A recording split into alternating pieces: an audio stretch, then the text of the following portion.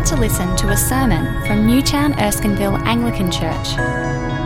As a church, we want to see whole communities captivated by Jesus Christ and living out his freedom.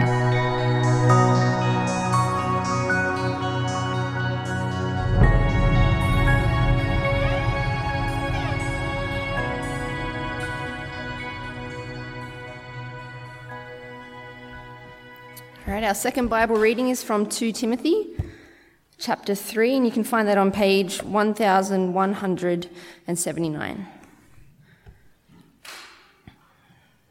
Starting at verse 10. Okay, 2 Timothy chapter 3, starting at verse 10.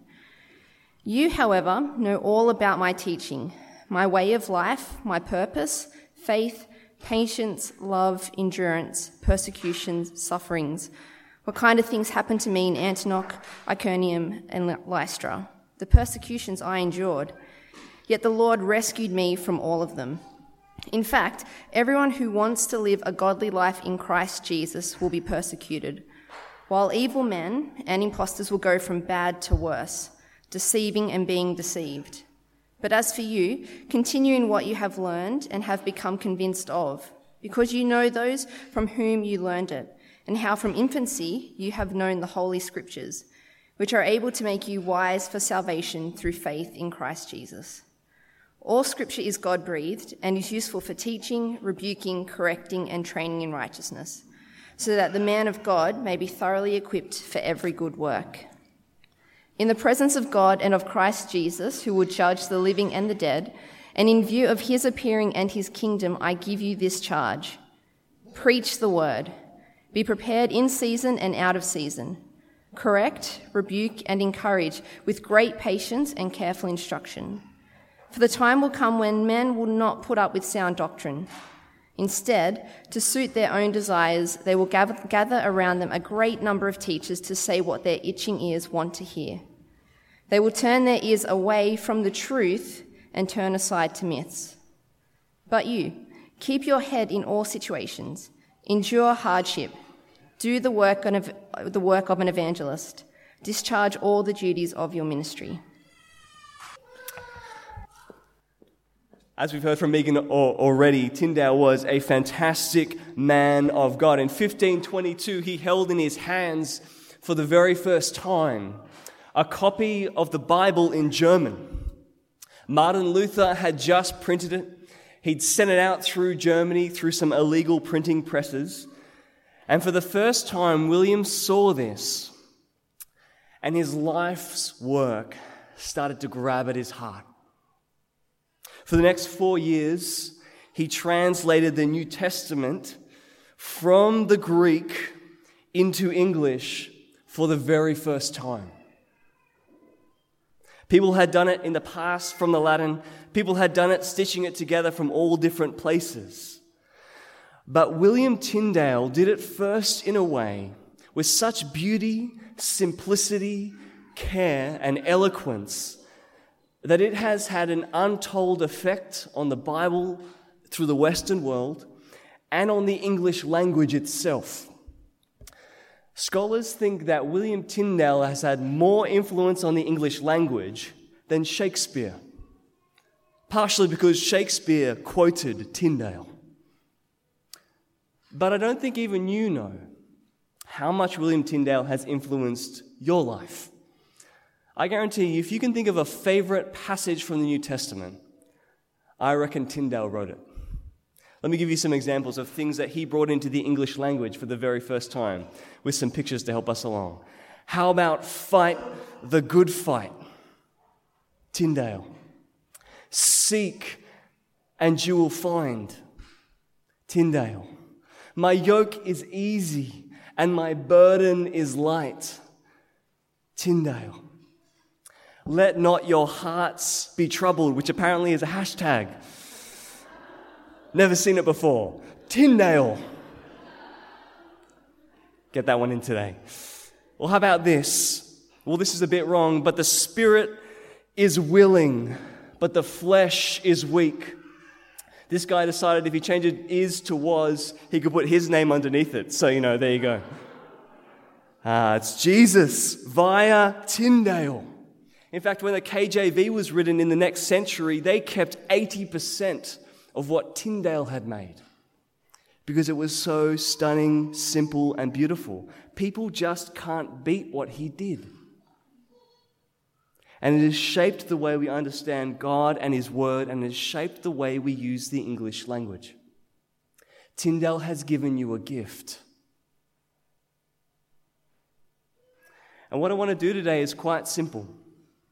I want to have a look at 2 Timothy chapter 3 and a little bit of 4 and have a think about what that gift is, how we open it, and why sometimes we tend to return it. The gift, how we open it, and why we return it. Open up 2 Timothy 3. We're going to start a bit further in at verse 14. Now, to understand Tyndale's gift, you have to understand something very important. I know I've just told you how when you read the Bible in English, you can't help but hear Tyndale's voice, his poetry, his skill at translation. But when we open the Bible, we never just hear human voices. It's not just Moses' voice, although it is. It's not just King David's Psalms, although it is. It's not just Matthew or Luke or Paul constructing sentences and things. What 2 Timothy tells us, what Paul tells young Timothy as he sends him off into ministry, as he faces the death sentence, is that when you hear Scripture, you hear the voice of God. What Tyndale's gift is to us is to hear the voice of God in our mother tongue. What Paul says to Timothy in verse 14 is to continue or to remain in what he has learned. In verse 15, that's named as the Holy Scriptures. And then Paul gives a few reasons why the Scriptures are to be remained with. And in verse 16, one really pops out, doesn't it? All Scripture is God-breathed. All Scripture, though it comes through human artistry, though it comes from human logic, though it comes out of so many thousands of years of human authors, yet it is breathed out by God. Its origin has never been within man, but within God. It's from His heart, from His mind. Calvin, another reformer, says, because of this reality, do you know what? We owe to Scripture the same reverence that we owe to God, since it has its only source in Him and has nothing of human origin mixed within it. Paul says that all Scripture, the whole Old Testament as it hangs together, the story weaved over so many years, actually has as an author the Holy Spirit of God moving in men and women over the ages. It is a gift not from man but from God. And because of that, it has a weight and significance and gravity, and a reverence is owed to it that no other human work can have.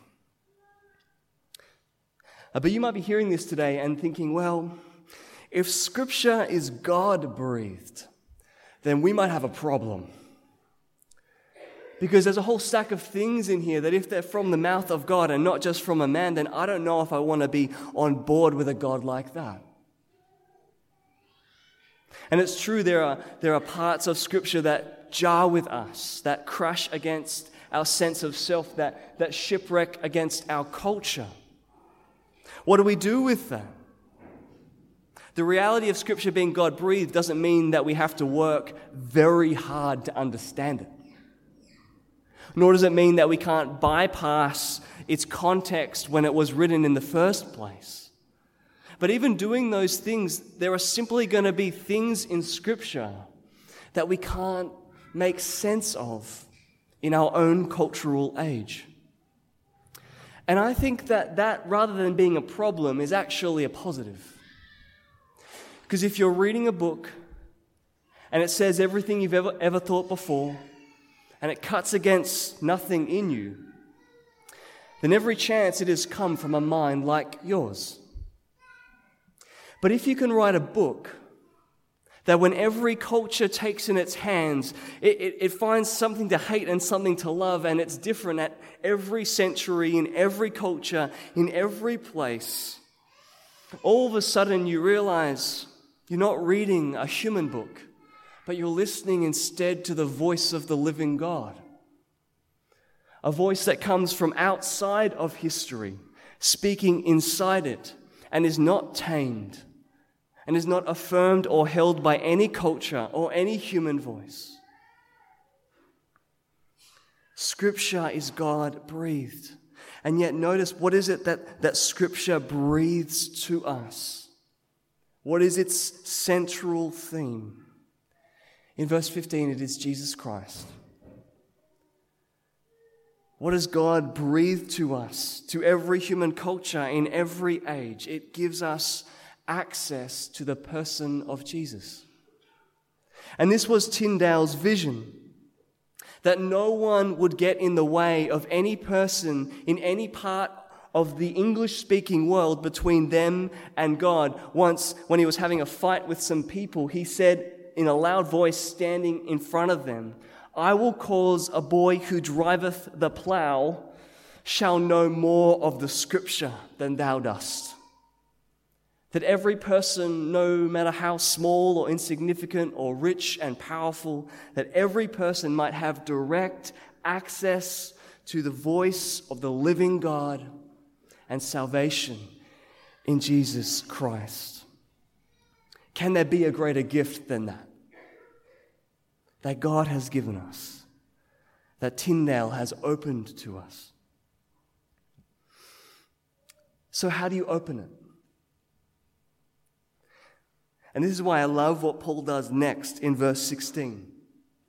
Not only is Scripture God-breathed, this great abstract big statement, but it's useful. Did you catch that in verse 16? I don't know what word you used next. It is really hard to understand. It's really hard to apply and practice. It doesn't seem to fit in modern life. It's useful. The voice of God, it can speak into everything, to the point where Paul says that the man of God may be thoroughly equipped for every good work in verse 17. The voice of God in Scripture knows how to deal with crippling despair and constant illness. The voice of God in Scripture speaks about economic management of the largest kingdom and the smallest business. It speaks over the most complex of relationships and how they ought to function, of how to raise kids, of how to do science, how to live with those you disagree with, how to know who God is and what He actually wants from us. You see, the secret to opening the gift is realizing that there is nothing in your life that the voice of God can't speak into. All Scripture is God-breathed from another place, and therefore it is useful in all of life. Our problem is that we settle too quickly for our own opinion and too quickly for those around us, that we crowd out the voice of God. Paul summons Timothy at the beginning of chapter 4 to preach God's word in verse 2, to be prepared in season and out of season, to take God's word with patience and carefulness, and to be constantly laying it before God's people, because it is useful in any and every way. And this is a word, I think, particularly to the preachers in the room. And there are lots of preachers in the room. Chaplains, people in university ministry, people working in lots of different situations. And Paul summons to you and says, preach the word. Let the people hear the voice of the living God. Life is complicated, but the word of God is its match. The word of God can equip anyone for anything, in any task, in any circumstance, to bring glory to God and live righteously and with godliness. You see, all of us have a choice. When problems face us in life, where will you seek advice from? Seek it from the voice of God. When you meet up with someone else to sort through a problem, get them to give you some thoughts, but then say, do you know what? Can we seek out the voice of God together? Can we discern what is best through His useful word? Can we let His word teach and train and correct and rebuke us? Rather than us interrogating God's word, how about we let it interrogate us? How about we let it form us? You know, Tyndale said in his great little book, The Obedience of a Christian Man, that God works with His word and in His word. And goes on to say how when the word of God is believed, it attaches us to God and it alters and changes and forges and fashions us, conforming us to His standard rather than our own. Friends, to open the gift, let it interrogate you. Let it mold you, rather than taking it up simply to analyze and interrogate it. It is through that relationship that we start to feel the usefulness of the God-breathed word.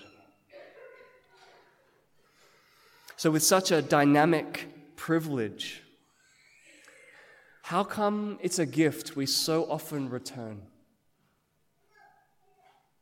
What is it in our world and in us that stops us from hearing it? You know, this summons to Timothy by Paul to preach the word, to trust the God-breathed scriptures, is encased in either side with the realities of the world. And in verse 10 and 11 and 12, he makes clear that if you want to listen to the voice of God, it'll cost you. It cost Paul in Lystra and Antioch. And even he says in verse 12, in fact, everyone who wants to live a godly life in Christ Jesus will be persecuted.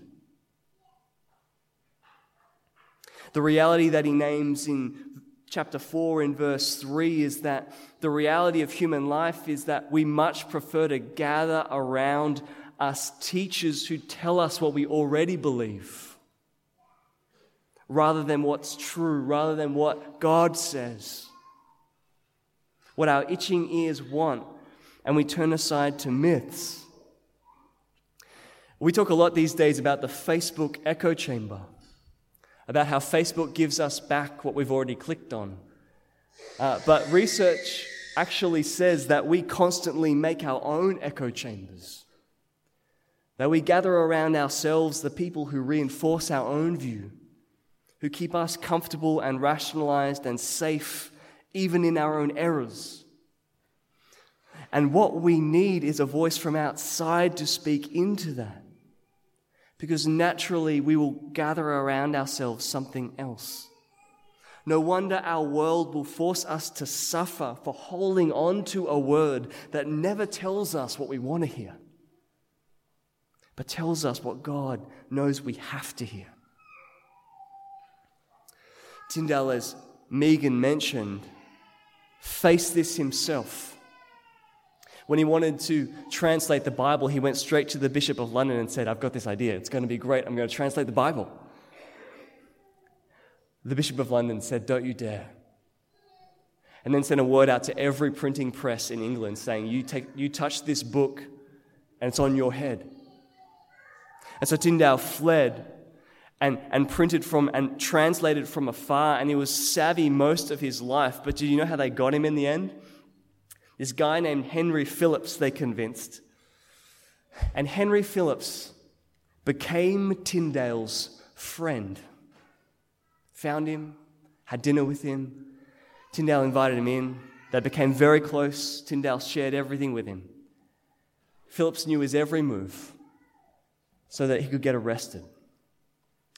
And then Phillips made sure that on every chance when Tyndale could get released, that he got kept in prison until they strangled him and burned him alive. Tyndale knew that to stand for the voice of God in the world was to suffer. But the remarkable thing was, after Tyndale died, his work continued. In 1536, a new edition appeared of his work long after he had died. And what became clear is that actually this wasn't just William Tyndale in the end. And in fact, the great mythology of the Reformation is that it's just a Martin Luther, or it's just a Tyndale, or just a Calvin. You know, these great guys who decided to stand on the word of God come hell or high water, and they changed the world. And it's just not true, actually. Do you know what stood behind Tyndale? A band of fierce men and women. Here's what David Teems says. He says about a man, Henry Monmouth, who was a friend of Tyndale, was a member of a secret society called the Christian Brethren, an association of wealthy cloth merchants. They were also in the business of financing, smuggling, and peddling forbidden books and pamphlets. Sounds like the mafia.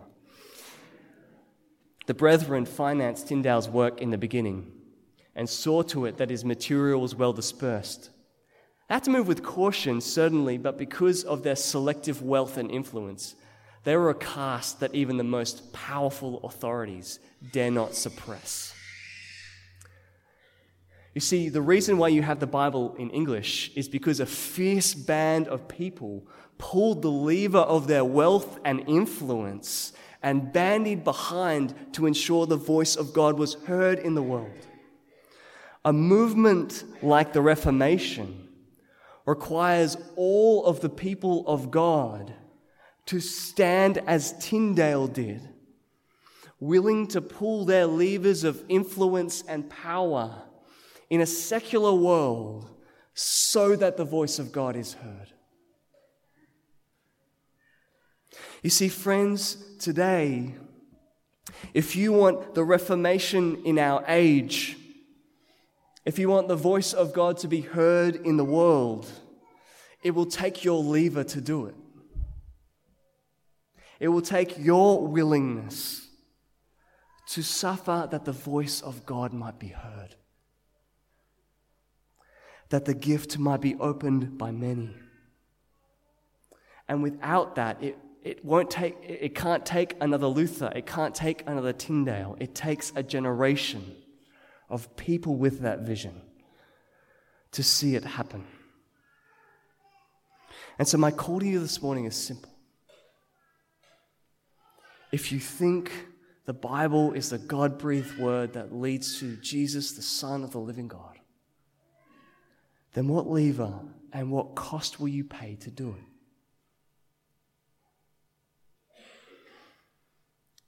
As we conclude, I want to own the fact that charge requires a lot of courage from you. And you know what? The same was true of Timothy. He's been called to effectively lay down his life for the gospel. And Paul, in the midst of that, knowing that he needs courage, gives him 4, verse 1. He says, in the presence of God and of Christ Jesus, who will judge the living and the dead in the view of his appearing and his kingdom, I give you this charge. You see, there's no way that you're going to head out of here with courage to suffer for the voice of God without this verse ringing in your ears.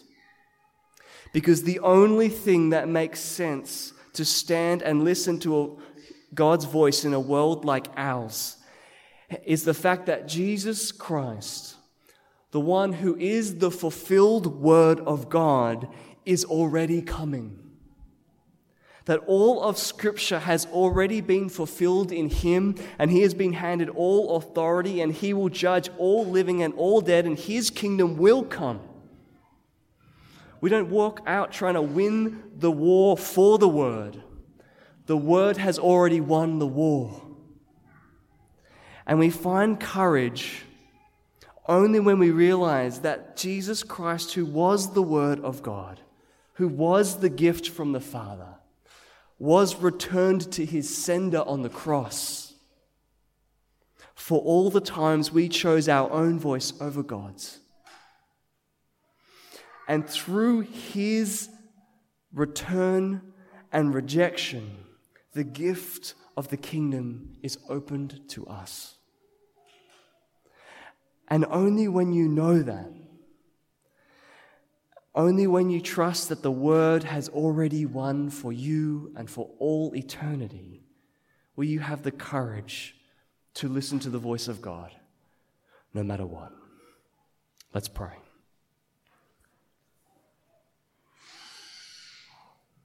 God our Father, we stand today on the shoulder of giants,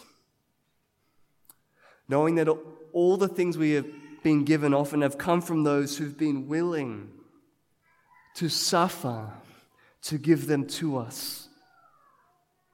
And Father, we want to ask that by your Spirit this morning, you would unlock the blockages in our hearts, the things that are stopping us from hearing the living voice of you, our Father, in your word. And that, Father, we would take up your word in the circumstances of pain and joy, in the power and the work and all the things you have before us. And that with the useful God-breathed word in our hand, we would be equipped for every good work.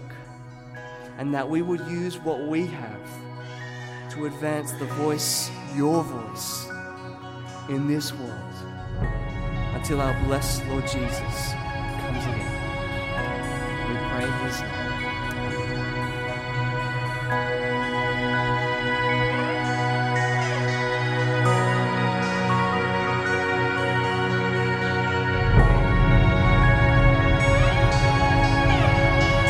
Thanks for listening to the Newtown Erskineville Anglican Church podcast. For more audio content and information about our church, please visit neac.com.au.